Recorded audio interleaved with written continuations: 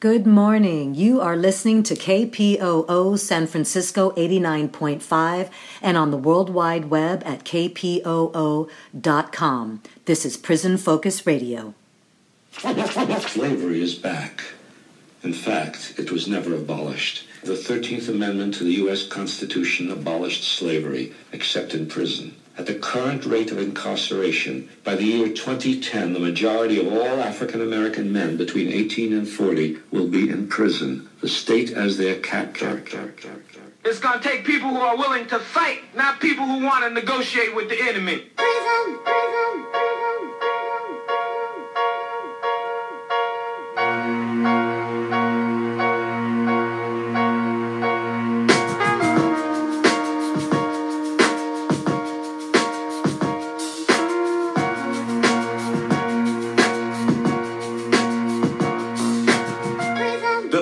Life containment, where reform and discipline are labeled enslavement. From rites of passage to stacking the raiments, sporting the iron bars, just gracing the pavement. It's just like cavemen from the pages of myth, cohabitating in darkness while we wallow in filth. Generations of jewels will trickle down to abyss as blood stains these prisons like the pyramid glyphs. Guilty or innocent agents of government treat our hoods like picking ground. Schools to tenement, all sagging uniform as thugs. They represent racial stereotypes. A profile for the oppressed. When you witness genocide every day, you get the hint that the ghettos are cold like a lab experiment. As young women and men street hustle before they 10, graduating from juvenile halls, enough to remember to the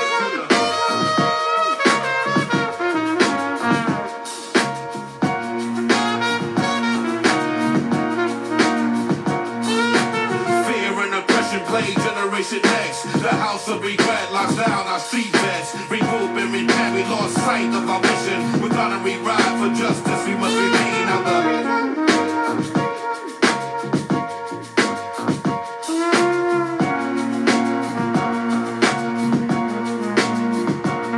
we trade wisdom for greed, trade life for wealth. Fools wait for lockdown, find the knowledge of self.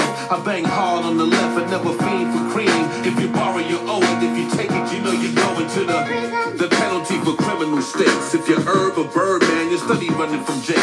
I circle with street soldiers that build and plant states. Be the land for Babylon, my skills educate. In these United States, there stands no debate. The restriction of law makes us communists of hate. New world, a new focus. The streets need to deal with new purpose. The eldership is lacking. The circus of misguidance is deep. In prison state of mind, I have you dead in the street. Yelling PIMB and you stress. Fake player cards to rest. Tell youth to stay in school, research and manifest.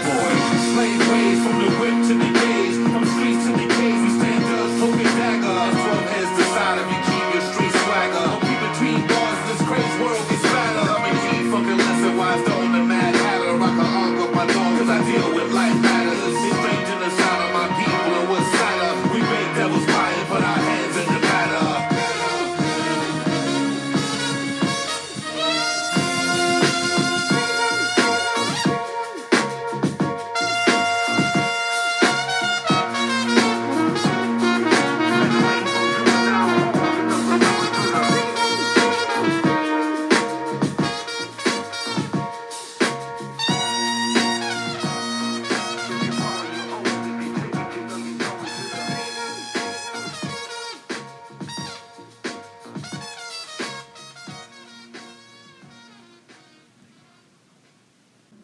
All right, beautiful people, this is Nube Brown, your host here at Prison Focus Radio, here on KPOO San Francisco 89.5. I am so excited to be here this morning. Today is the first day of the rest of the month that we are going to be celebrating, commemorating, uplifting, shining the light on these beautiful brothers of the historic California hunger strikes. Those that organized and educated and agitated around getting themselves released from the torture of decades of solitary confinement. 3 hunger strikes, the first culminating in July of 2011, of which we are celebrating the 10th anniversary. And then because CDC small r would not meet their demands, they organized a second hunger strike. And then a third, which culminated in 30,000 people participating in this hunger strike, launching a class action lawsuit against the governor, against the state, with Ashker v. Brown, and they won their release into general population. The problem is here, people, most people do not know about these incredible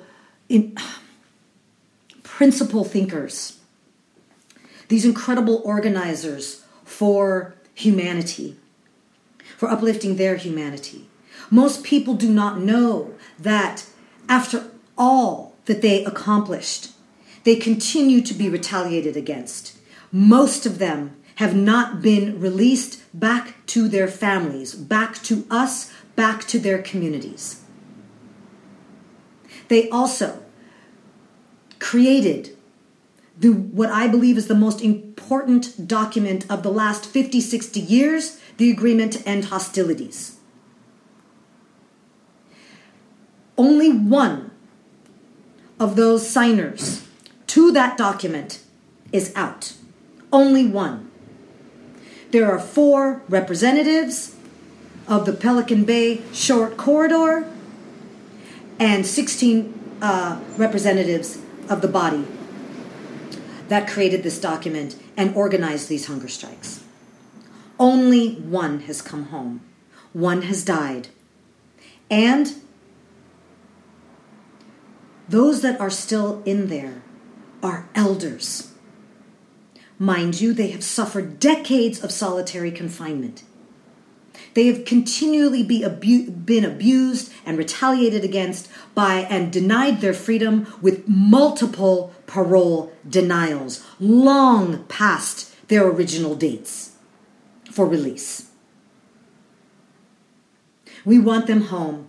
We are going to be celebrating them and uplifting them all throughout the month of July and forward. Also look for this commemoration of this 10th anniversary in the July issue of the San Francisco Bayview National Black newspaper.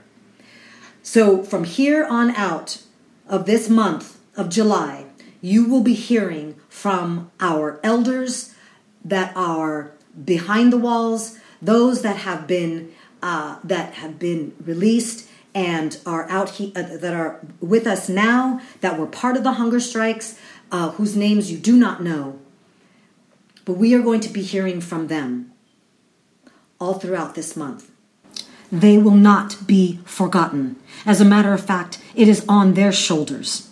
It is on their ideas that we are going to stand if we are going to be successful in this movement forward to once and for all end solitary confinement and abolish prisons and the prison industrial complex. All right, I'm going to go ahead and start with a short letter from Mutawale Joka Kambon. You're going to be hearing a lot of different voices. Some of you that have been in this struggle for a long time will recognize, some of them you will not. Those of you that are new, I don't expect that you will, but all of you that you're going to hear throughout this month is going to be from them, so I'm hoping not to speak too much. So here is the first letter from Mutawale Joka Kambon. July 1st, 2021. Greetings and salutations to all. My name is Mutawale Joka Kambon, Cooperwood. I am a prisoner of the California Department of Corrections and Rehabilitation, CDCR. I have been incarcerated for a period of 30 years, with the first 22 years held inside solitary confinement at both Corcoran and Pelican Bay State Prison. Today, July 1st, 2021, marks the 10th anniversary of our collective and historical California prisoner hunger strike, which we launched in response to having been put in solitary confinement units for decades, based on allegations of gang affiliation or political organizing. On the onset of our 10th anniversary, allow me a moment to acknowledge the memories and courage of our esteemed fallen comrades. It is through their exemplary shining examples that we forge on into the intrepid spirit of can't stop, won't stop, freedom bound. I would like to also extend my undying love to all of the progressive folks inside and outside that contributed in various degrees, and of course, the many groups and organizations whom without their support, knowledge, information, and directions weren't from these folks, nothing would have been possible. As we advance beyond the threshold of the 10th anniversary, know that the breakthrough in our struggle for unity between the race groups, we continue to move forward here in New Folsom! Exclamation point. Respecting each other's voices, views, feelings, and thoughts, maintaining the blueprint of the agreement to end hostilities. In closing, we shall recognize our monumental victories and goal of ending solitary confinement in California and across the country, assuring our collective imperative is freedom for all. We can't stop. We won't stop.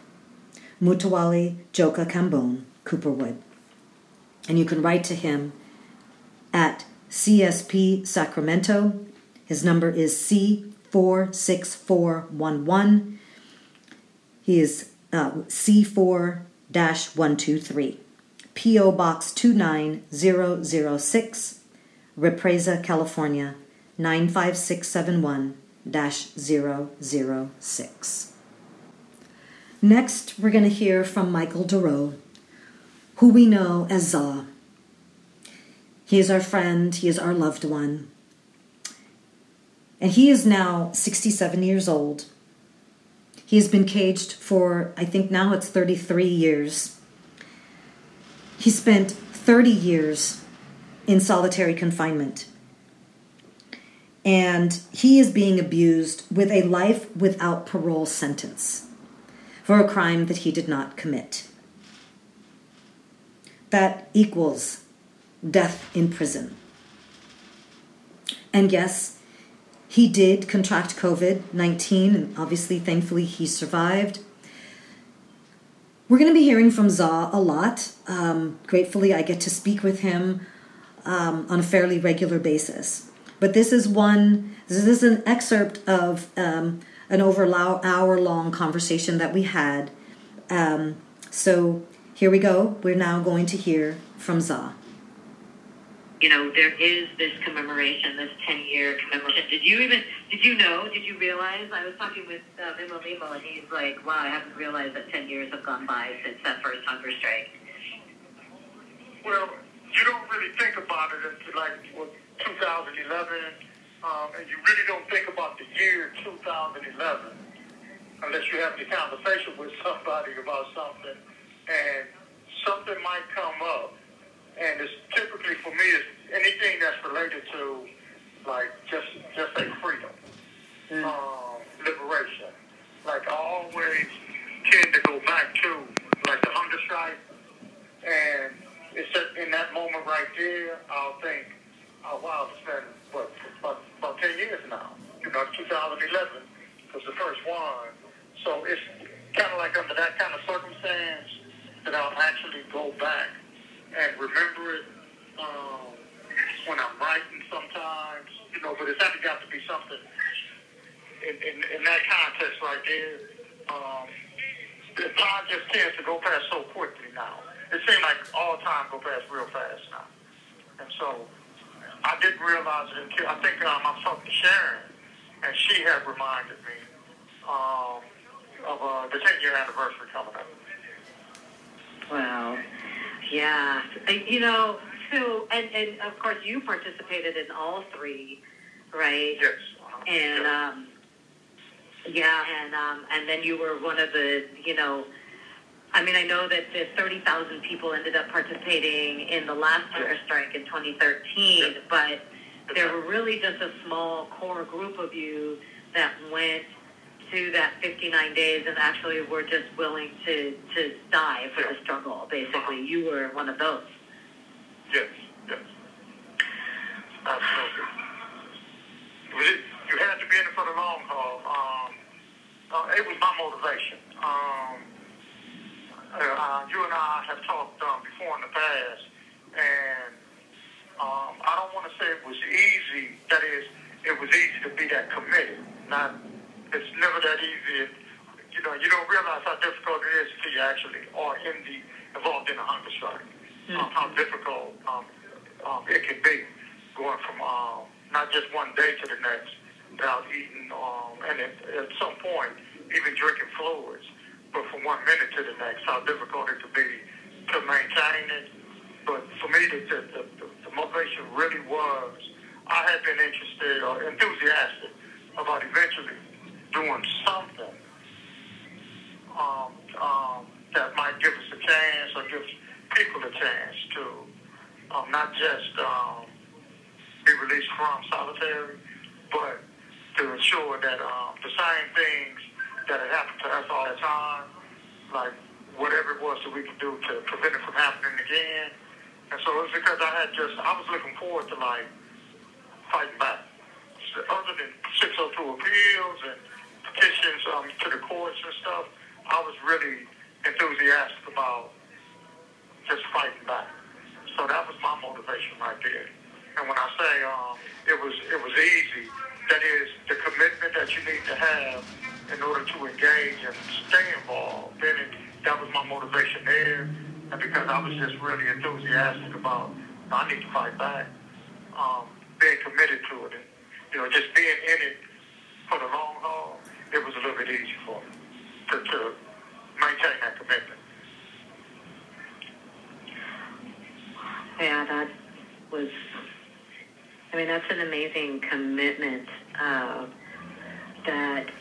again, that's what we want to be celebrating and commemorating, that commitment, because you all had that commitment. You all organized that. That was on your terms, under the worst circumstances. I mean, you all had already been subjected to the torture of decades of solitary confinement. And then you came up with this. Your lives had already been forcefully put on the line, but now you had chosen to put your lives on the line for the cause of liberation. That was it right there. And that has been buried. Absolutely right. That's the thing. Absolutely like right. This state, these state actors, this California Department of Corrections, small R rehabilitation, which didn't even have the R at the end of it when you guys were going through the torture of solitary. This call and your telephone number will be monitored and recorded. Yeah. There was the narrative that was being put out while you guys were being tortured was you're the worst of the worst. Right, that's true. Worst of the worst. That's true. And yet, out of all that, all of that you had been through, you all were able to come together and put your lives on the line for your collective liberation, which really is of service to the people on the inside, but also your family members on the outside. And that's what needs to be remembered. Yeah. I agree with that right there.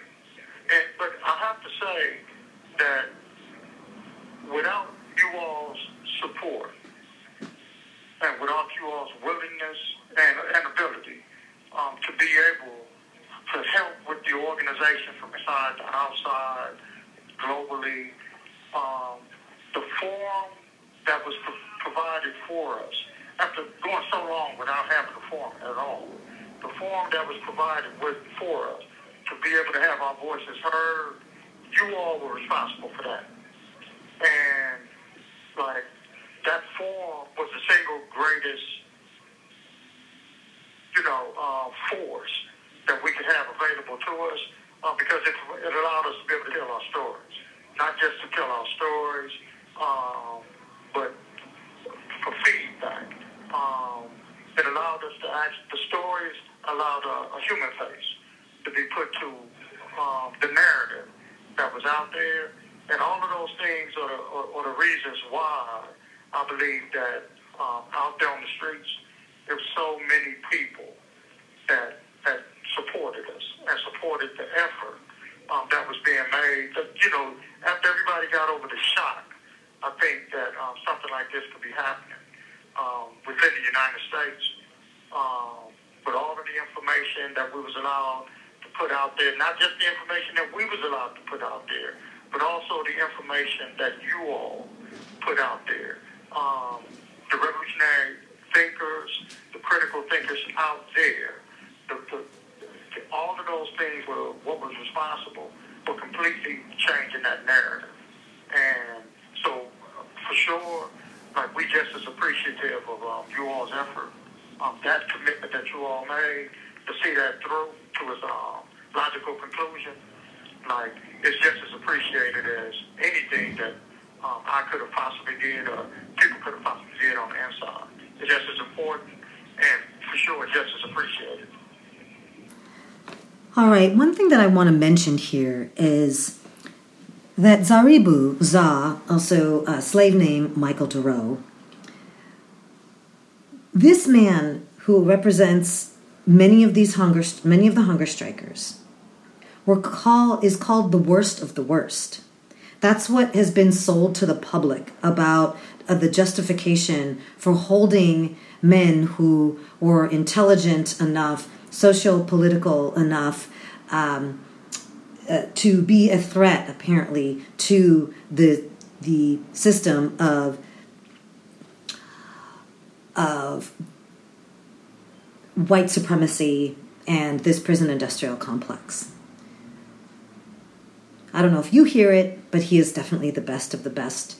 So part of what we are doing in this commemoration of this 10th anniversary is we're creating a pathway for continued education and a reshaping of the narrative about who these men are, what they were actually doing inside, and how CDCR and these prison guard gangs were retaliating against them. So I'm going to read now a letter fairly recent letter, actually, from ZA that came to California Prison Focus.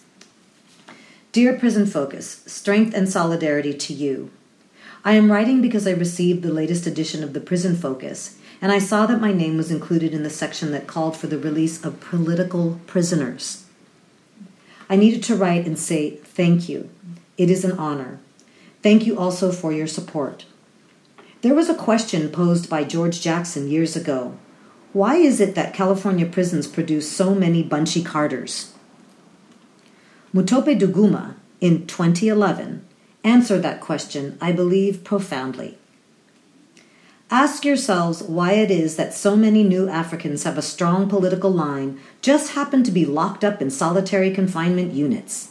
We know they are not terrorists, we know they are not gang members, and we know that they are not criminals.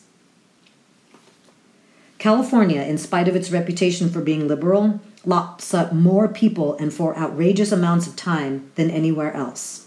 California is home to one of the most racist and inhumane criminal justice systems on the planet. Communities of color, underdeveloped communities, have been under assault for centuries.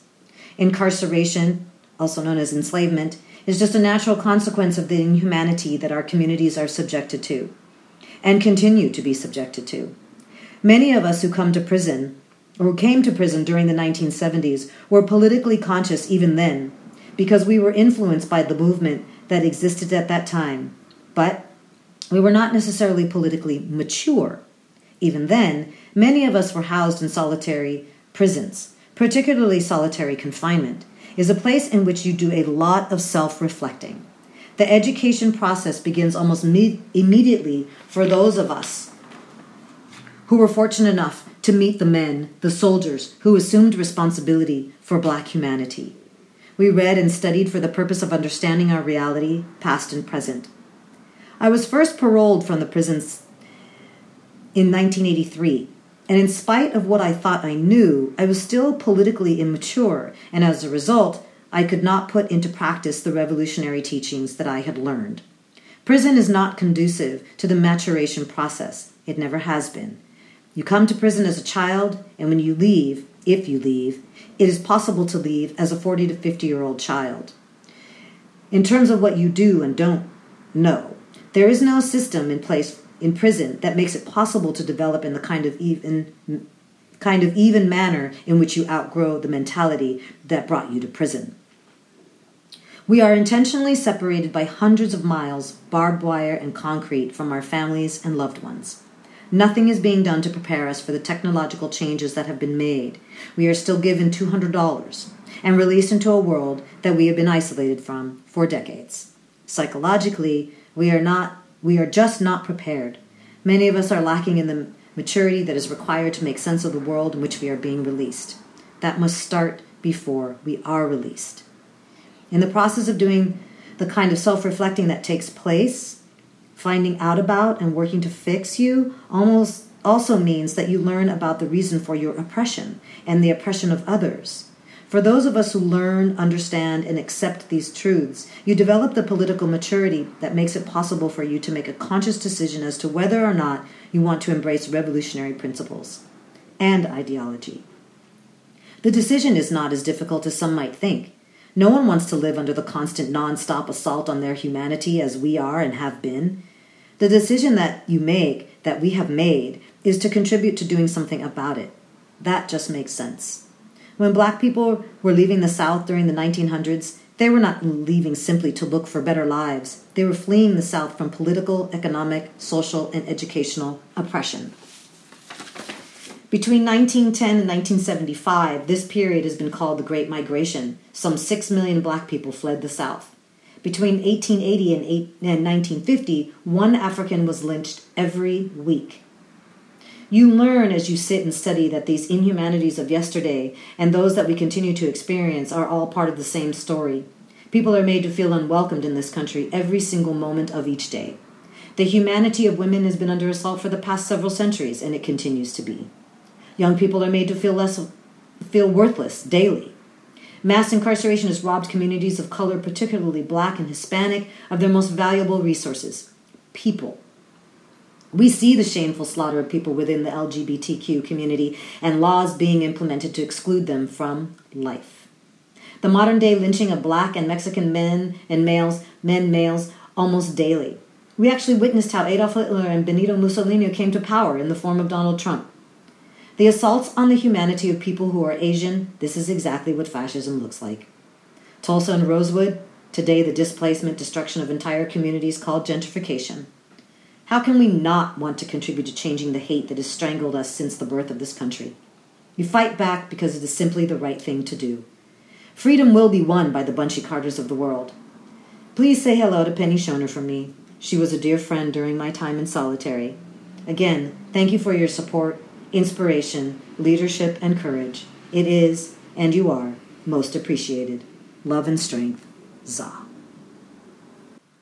All right, if you are just joining us, you are listening to Prison Focus Radio. I'm your host here on KPOO San Francisco 89.5. We were just listening to a part of a conversation I was having with Michael Dorough, also known as Za, and then I read a letter of his. And we first started with Mutawale Joka Kambon. We are in the first day of celebrating and commemorating the 10th anniversary of the California hunger strikes, the Ashker v. Brown settlement, the agreement to end hostilities, and the victory that came of all of that to end indefinite solitary confinement, and the heroes, the men who organized and led the first, second, and third hunger strikes that culminated in 30,000 people participating by the third strike, again, to end the torture of decades of solitary confinement. We are going to take a quick musical break, and we will come back with more of the heroes and our loved ones from this historic California hunger strike. Nah, they don't really know about Black Wall Street. Nah, they don't really know about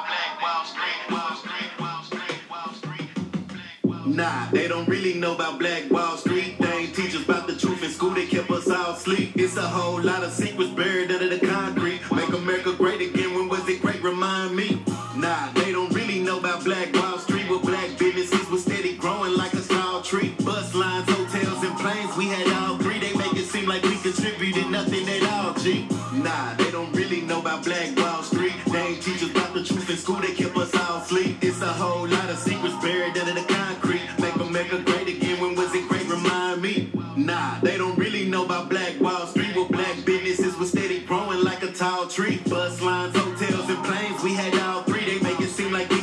contributed nothing at all, G.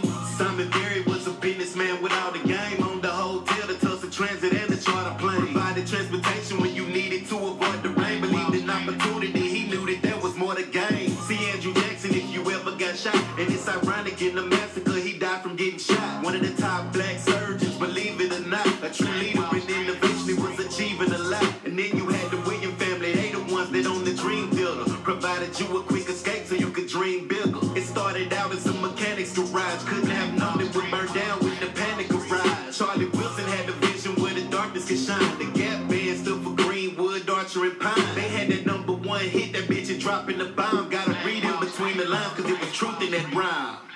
Nah, they don't really know about Black Wall Street. They ain't teach us about the truth in school, they kept us all asleep. It's a whole lot of secrets buried under the concrete. Make America great again, when was it great? Remind me. Nah, they don't really know about Black Wall Street, where black businesses was steady growing like a tall tree. Bus lines, hotels, and planes, we had all three. They make it seem like we contributed nothing at all, G. Nah, they don't really know about Black Wall Street. They ain't teach us about the truth in school, they kept us all asleep. It's a whole lot of secrets buried under the concrete. Make America great again, when was it great? Remind me. Nah, they don't really know about Black Wall Street, where black businesses was steady growing like a tall tree. Bus lines, hotels, and planes, we had all three. They make it seem like we contributed nothing at all. The only thing they really ever taught us was to be in slavery. Implemented the Willie Lynch curriculum, it never changed. Systematic racism had us going in separate lanes. Fight and conquer, that's a tactic for political gain. May 31st, 1921, the Tulsa race riot really was a massacre to keep the black race quiet. Truth be told, I'll expose all the secrets they hiding without having knowledge of self. Is how they keep us divided. We need unity, the youth need guidance and opportunity. Go learn something new and bring it back to your community. I truthfully can't let the tomfoolery influence me. Planted a seed of knowledge in my mind, that's when I grew a tree. They burned us to the ground, but like a phoenix we rose. Tulsa, Oklahoma showed me what it mean to be home. First city attacked by terrorists, but it don't seem to be known. They say the truth will set you free, but first it need to be told. Nah, they don't really know about Black Wall Street. They ain't teach us about the truth in school, they kept us all asleep. It's a whole lot of secrets buried under the concrete. Make America great again, when was it great? Remind me. Nah, they don't really know about Black Wall Street, where black businesses was steady growing like a tall tree. Bus lines, hotels, and planes, we had all three. They make it seem like we contributed nothing at all, G. Nah, they don't really know about Black Wall Street. They ain't teach us about the truth in school, they kept us all asleep. It's a whole lot of secrets buried under the concrete. Make America great again, when was it great? Remind me. Nah, they don't really know about Black Wall Street, where black businesses was steady growing like a tall tree. Bus lines, hotels, and planes, we had all three. They make it seem like we contributed nothing at all, G.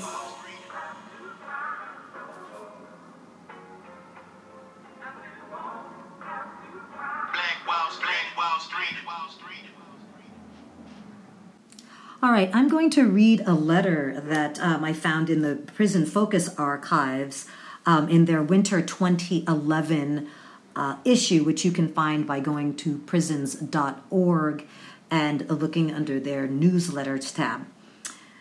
Just to give you an idea, and we'll continue this, but an idea of what the prisoners at Pelican Bay and in all of these prisons throughout the state were dealing with in terms of why they were being subjected to the torture of solitary confinement. Prison focus and gang validation. As regular readers know, the CDC has been using a prisoner's receipt of some copies of Prison Focus as one of the 3 strikes needed to validate him or her as a gang member. In response to this practice, the following letter was sent to the CDC Secretary, Matthew Cate, on August 17, 2010. California Prison Focus is a human rights organization that for nearly 20 years has monitored and educated the public about the treatment and living conditions of prisoners in California's secure housing units, SHUs. We publish a newsletter, Prison Focus, which we send to both prisoners and non-prisoners. Consistent with our mission, the newsletter contains information and opinions concerning prison conditions and issues. No material in our publication is related to gang activity, membership, or association, nor reasonably construable as such. Nor does any activity or communication of California Prison Focus have any connection to gangs. The summer 2008 issue of Prison Focus, number 31, contained several stories about Black August or George Jackson. Subsequently, based on mere possession of that issue, a number of prisoners were validated as active gang members and sentenced to years in the SHU. At least one other was gang validated based on possession of a different issue of our newsletter. We denounce this use of our publication in the strongest terms and demand for every such prisoner, 1, the rescission of his validation and SHU sentence, and 2, immediate release back to general population. Mere possession of historical writings or commentary concerning George Jackson and Black August cannot constitute evidence of association with a gang. This is especially so with a periodical, where a recipient has no knowledge of the specific content of a given issue until it arrives in his hands. Furthermore, punishing a prisoner based on possession of such reading material flagrantly violates the freedom of expression. Our summer 2010 issue, very recently published, contains material about George Jackson. We expect the CDR's illegitimate use of Prison Focus as gang membership evidence will not be repeated. We appreciate your prompt reply. Please inform us of your decisions and actions on these urgent matters. The above letter was signed by CPF officers and a copy sent to the ACLU's Prison Project. We received the following reply from Anthony Chas, Assistant Secretary. This is in response to your letter dated August 17, 2010. Regarding your publication, Prison Focus, containing information on Black August and George Jackson. In your letter, you expressed concern that a number of inmates have been validated as gang members, associates, and given segregated housing unit terms for mere possession of your publication, which contained the aforementioned subject matter.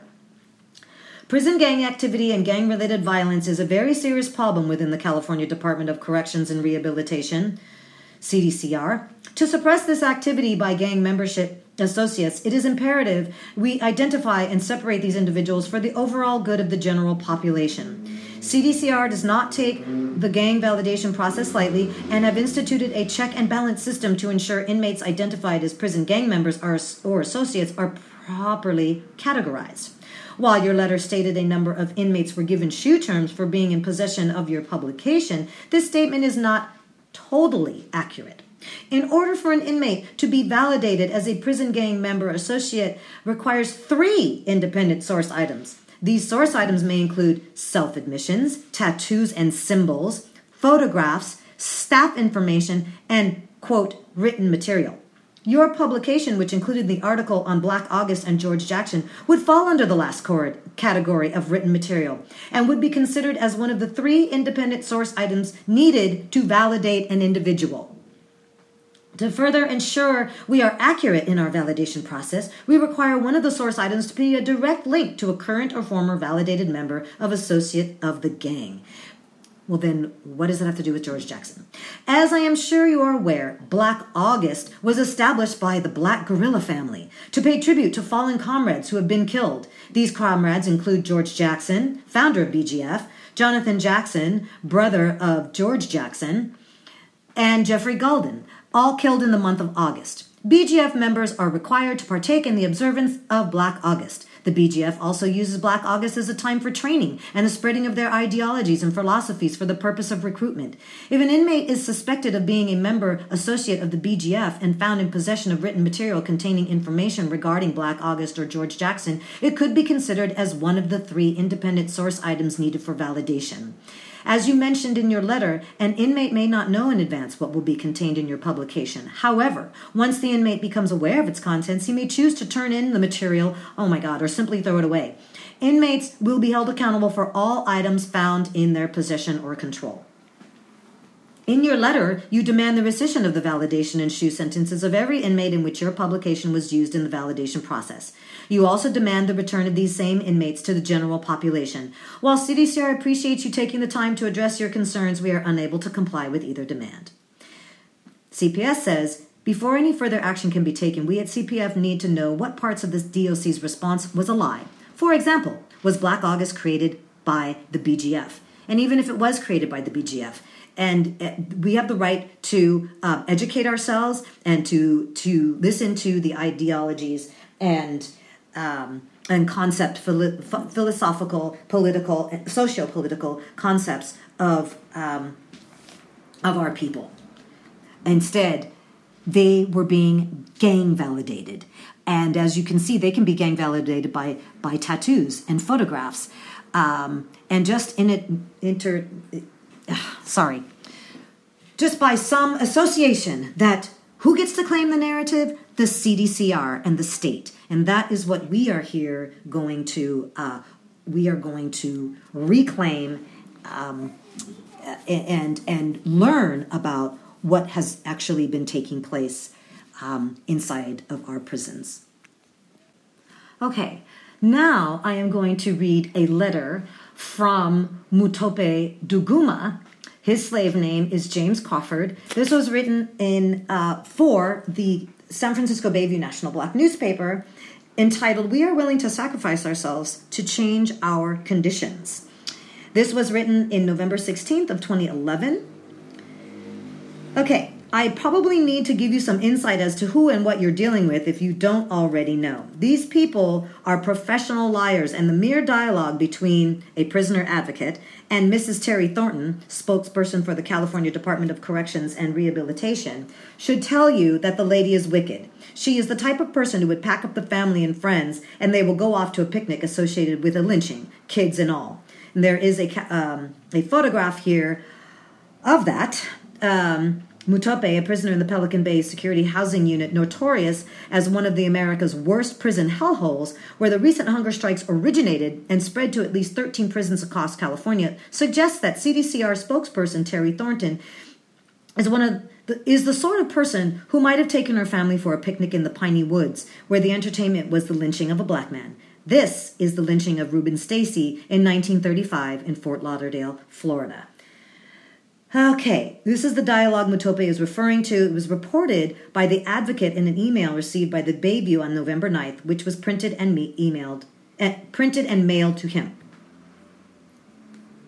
I had the pleasure of speaking with Terry Thornton today. I asked why there was no public information about the prisoner who hung himself 1 to 2 weeks ago in ASU, the Administrative Segregation Unit at Pelican Bay. She went on to tell me about the prisoner who hung himself a month ago. I told her this was a recent death, and she started to ask me just how much I knew about it.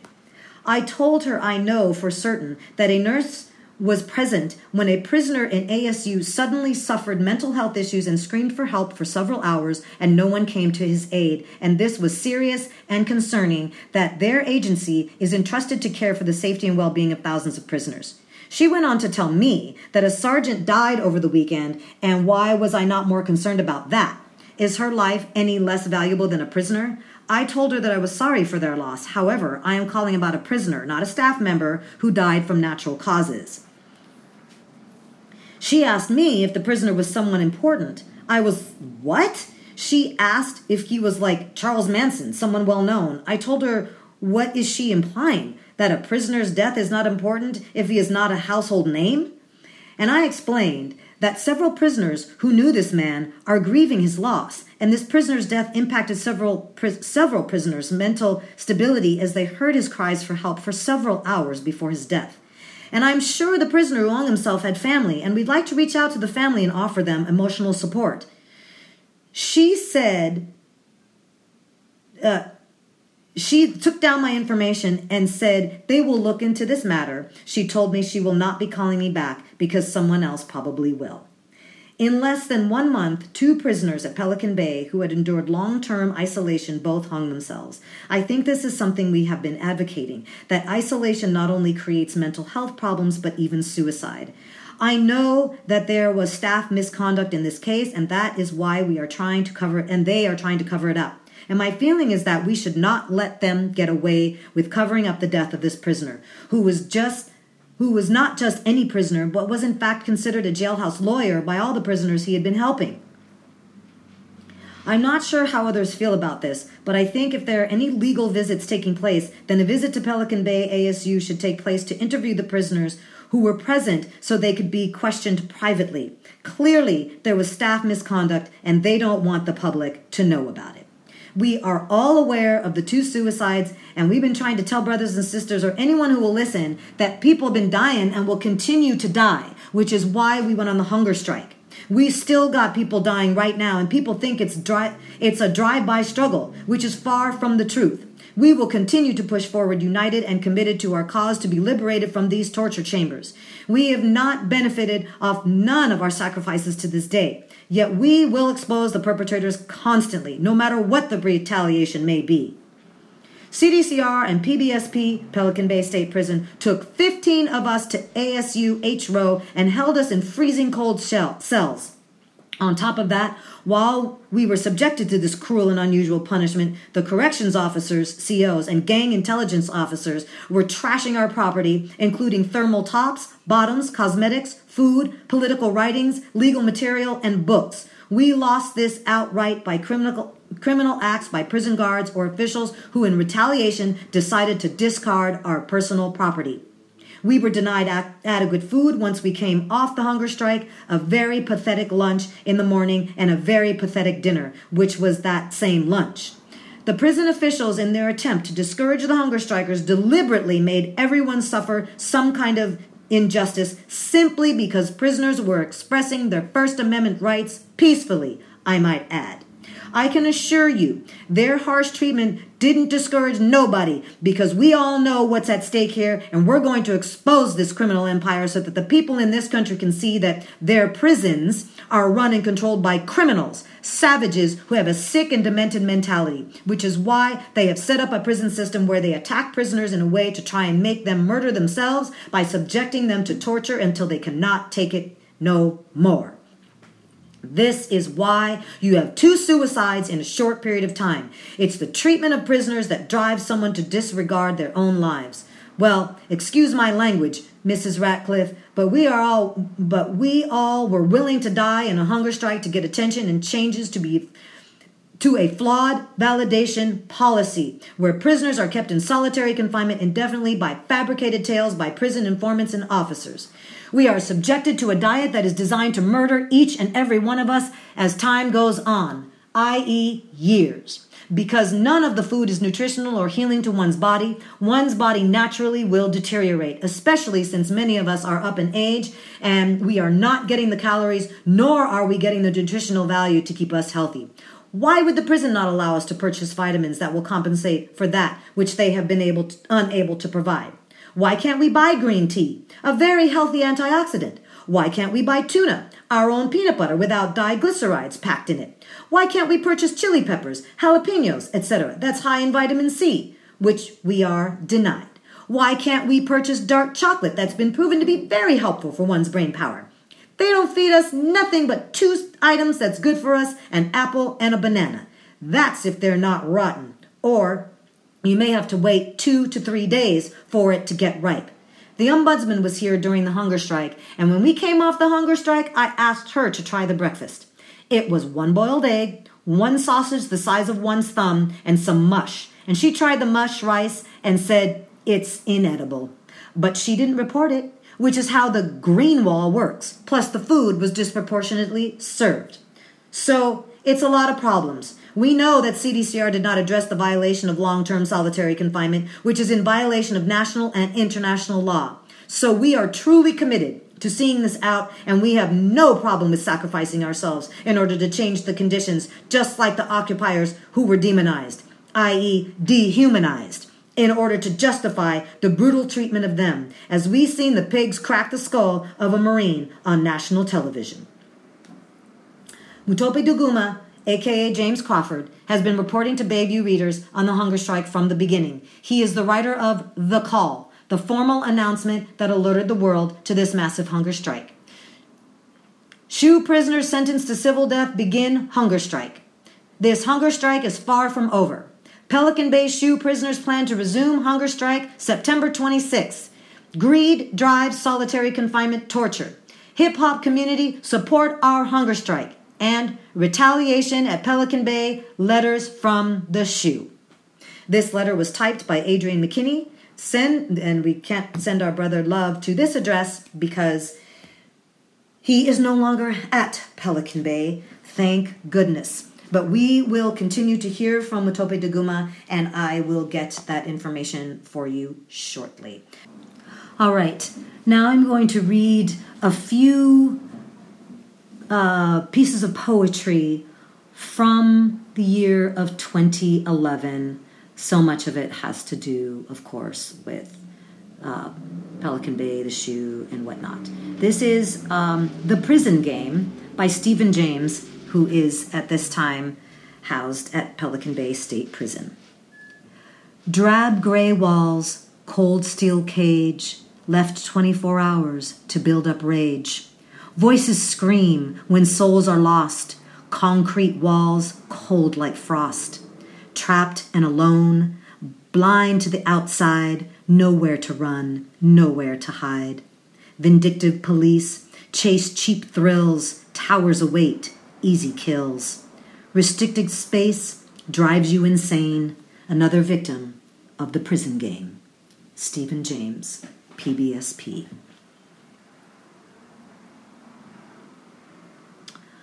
All right.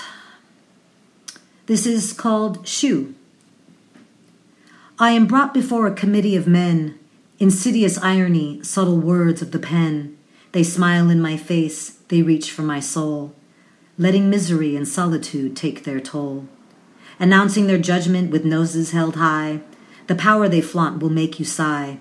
I live in oppression, I live in a cage, with all of my anger building up to a rage. I have been given an indeterminate shoe. You ask what that means. You mean this is new? Averaging 23 hours a day in a cell, a windowless closet, a solitary hell. Sensory deprivation, a prison within a prison, creative insanity or inspiring vision. Living my life like a chaotic scream, someone please wake me from this horrible dream. Not wanting to give in, not wanting to die. If I were not a man, I would surely cry. I shall not feel the sun's warming ray, for I will be in Pelican Bay. Robert Perrin Sykes, High Desert State Prison.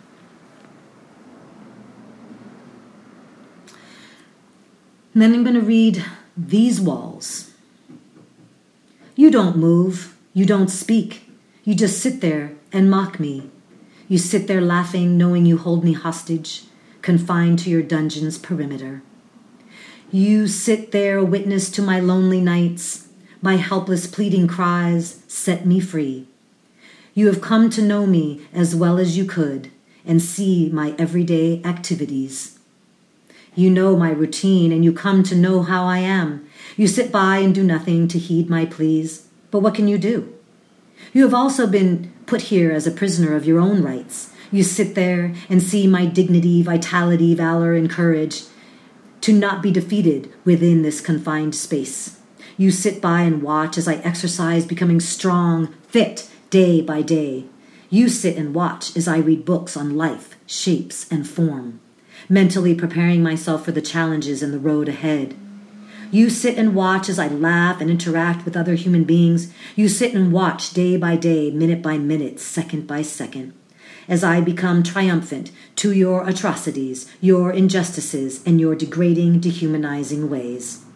You are powerless to stop my path, my destiny, my future. You sit by as the mocker becomes the mocked. Bobby Viado, Kern Valley State Prison. That is our show. We will leave you with some music. I want to thank you for being here, and I encourage you to also listen to last week's show or the weeks before. I think it took us 5 weeks to get through the evil dehumanizing practice within the short corridor torture chamber written by Satawa Nantambu Jama'a and Mutobe Duguma.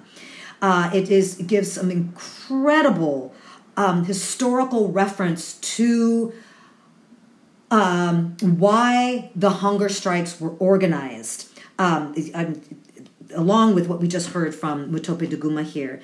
And I also encourage you to please stay with us throughout the month of July. We will continue to bring more and more information from those men that organized the strikes. These are our heroes. They are our elders, and they need to come home. Most of them are still inside. Some of them have come home, and we are going to continue to educate ourselves and uplift this incredible, historic action, peaceful action that ended indefinite solitary confinement, but yet these men are still being held captive. And it is our mission to make sure that we get them home. I love y'all. I will see you next week, and get ready for Work Week with Steve Seltzer.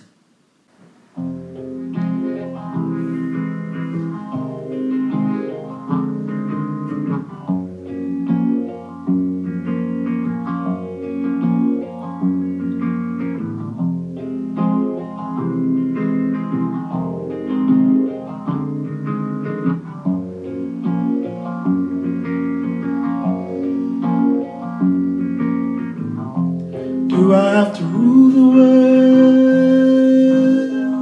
or will it come to me?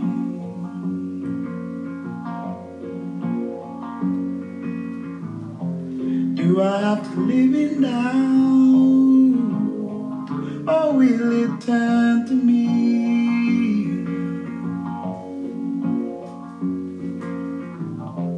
Do I have to lose my mind? 'Cause it's been wandering.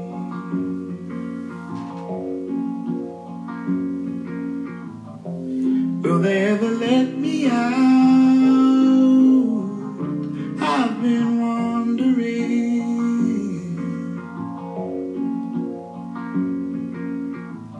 Help me to see who I can be.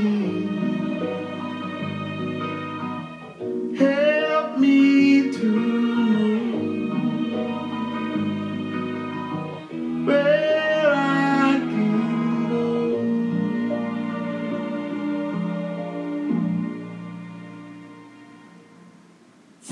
Take me out of myself again. Help me lose control. Show me love, show me happiness. I can't do this on my own.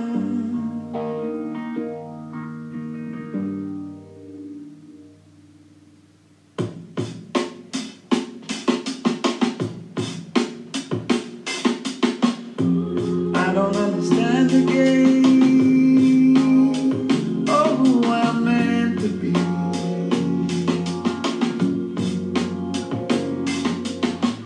It's driving